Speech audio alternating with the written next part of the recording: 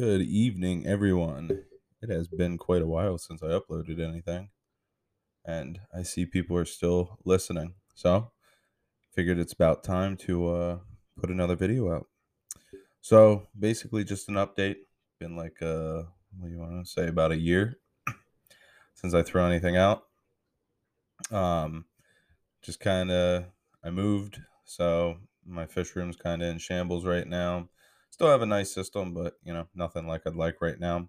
We're kind of looking for a house and trying to get a bigger facility going on. But as you know, with that comes trials and tribulations, and it's stressful, but we will get through. We always do. So, something that I'm diving into, that I'm excited about, that I kind of wanted to just do vlogs, well, episodes on the progression of biopellets. So I have a tank that just everything's just been ridiculously high. I took it over and the levels are just through the roof. It was really reacting well to carbon dosing. Um, so I'm putting a biopellet reactor on it. I'm very excited about it. I have not done one of these on my own tanks. I had one on for a little bit, but then ended up moving, so I tore everything down, so I didn't get to see the actual benefits and everything from it.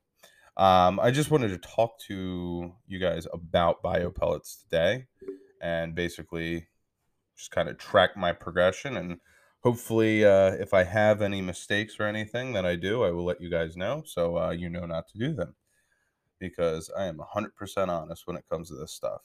So, from my research and gathering information together and everything, biopellets, basically you're feeding bacteria, colonies of bacteria, and this bacteria consumes your nitrate and some phosphate. Mainly, I forget what the exact is, but it primarily attacks your nitrates and then attacks your phosphates. Um, but it doesn't take care of the phosphates as much as it does the nitrates.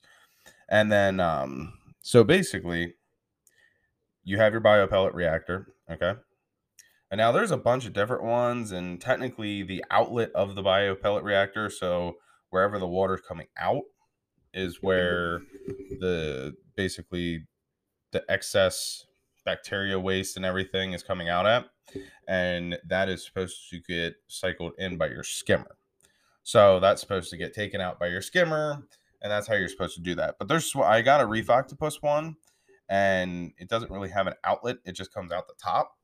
So I just have my skimmer intake facing that entire area, because technically the outtake of your biopellet reactor is supposed to go near your intake of your skimmer, so the skimmer can pull out all the crap from the biopellet reactor. Um, so something that I did want to go over. So I'm going to go in order of setting up the biopellet reactor and how I'm going about it. Because I did a lot of research, and to be honest, when you buy these and like you're just going off of the instructions, they really don't do a good idea of explaining how much to add of the media. So basically, you get your biopellet reactor, okay? And you want to make sure it's by the outtake of the biopellet reactor is facing or near the inlet of your skimmer, okay? And you have to make sure you have an efficient skimmer.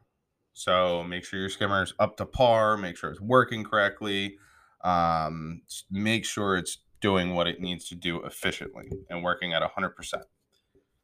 And if you do not know the ins and outs of your skimmer, I am going to release a video kind of just giving tips on what to look at and kind of what I do personally. So you can look for that coming out in the next couple weeks. So biopellet reactor outtake facing the intake of the skimmer. And then, okay, here we go. We're ready. And we're going to fill it with media. So the misconception is, well, I've been reading a lot of people do this, is they do, or they put the amount of biopellets in, the full maximum amount. And it's supposed to be 1 cup for 50 gallons. Okay. So say you have, let's just start with an easy number. Say you have a 100-gallon tank. So you do not want to put 2 cups in your biopellet reactor to start out. You will zero your nitrates very fast, causing bleaching and coral death, and you will harm your tank. You have to be very careful with these because this is a form of carbon dosing. So you have to be careful. You cannot, because nothing in zero is good. You need some type, some type of nutrients in your tank to feed your corals. So, you don't want to go for zero nitrate, zero phosphate. You need a little bit. So make sure how I'm starting out is I'm doing 25%. Okay. So I have a 100-gallon. I'm starting out at 25%. So I'm starting out at half a cup. So that would be for 25 gallons. And then I'm going to let that go for, I've been seeing mixed results. I've been seeing people say, let it go for a week, let it go for 2-3 weeks. So I think I'm going to be safe and I'm just going to let it go for 2 or 3 weeks and basically put another half a cup in. So then I'll be at 50 gallons and then let that go for 2 weeks, 2 or 3 weeks, and then put another cup in and just keep going from there until I see a drop in my phosphates, or so not phosphates, my nitrates. So you have to really just pay attention to that and make sure you don't drop anything too fast. Because again, you drop it too fast, you'll shock your corals, they'll bleach, die, all that bad stuff. So you definitely don't want to do that to your tank. But again, this is what I'm doing right now. So this is going to kind of be a series where I'm going to log it because, I mean, most of the time when you're just facing nitrates that are astronomical or phosphates or something like that, there's got to be a root cause, whether it's getting past your RO system, you need, basically an add-on for your RO system. I know BRS makes a silica and phosphate buster that you can add on there. There's a lot of basically factors that can be causing these issues for you. Typically, biopellets are a last result for me. And when it's coming to it, you gotta, most of the time, when your parameters are just out of control, it has to do with feeding. Honestly, most of the time people just feed way too much, and that's kind of the issue that I'm facing at this particular place, is they're just feeding too much and they're not really listening to what I'm saying, which is fine. But yeah, then you could have a pocket of detritus sitting in your overflow that's just leaching nitrates and phosphates, and if you break that up, you can actually stop the issue. But it's not a bad idea to have a biopellet reactor, in my opinion. I also tried BioBricks, so those are also a very good idea. It's just a place for anaerobic bacteria to basically culture and just take care of your nitrates for you. But now with biopellets, this is you're basically carbon dosing. You do have to be prepared. You can have bacterial blooms. I have not had that yet, so we will see if that happens. I will let you guys know. And then red slime algae. Even when you're actually carbon dosing, when you're doing like Nopox or vodka or something like that, you can have red slime algae outbreaks in that. So right now we have a little bit, but I'm questioning if I believe that has to do with excess nutrients, which is what I'm really taking that. because there's definitely enough flow in there. I don't have a apex on it, so I'm not 100% sure of the pH swing, so that could be it.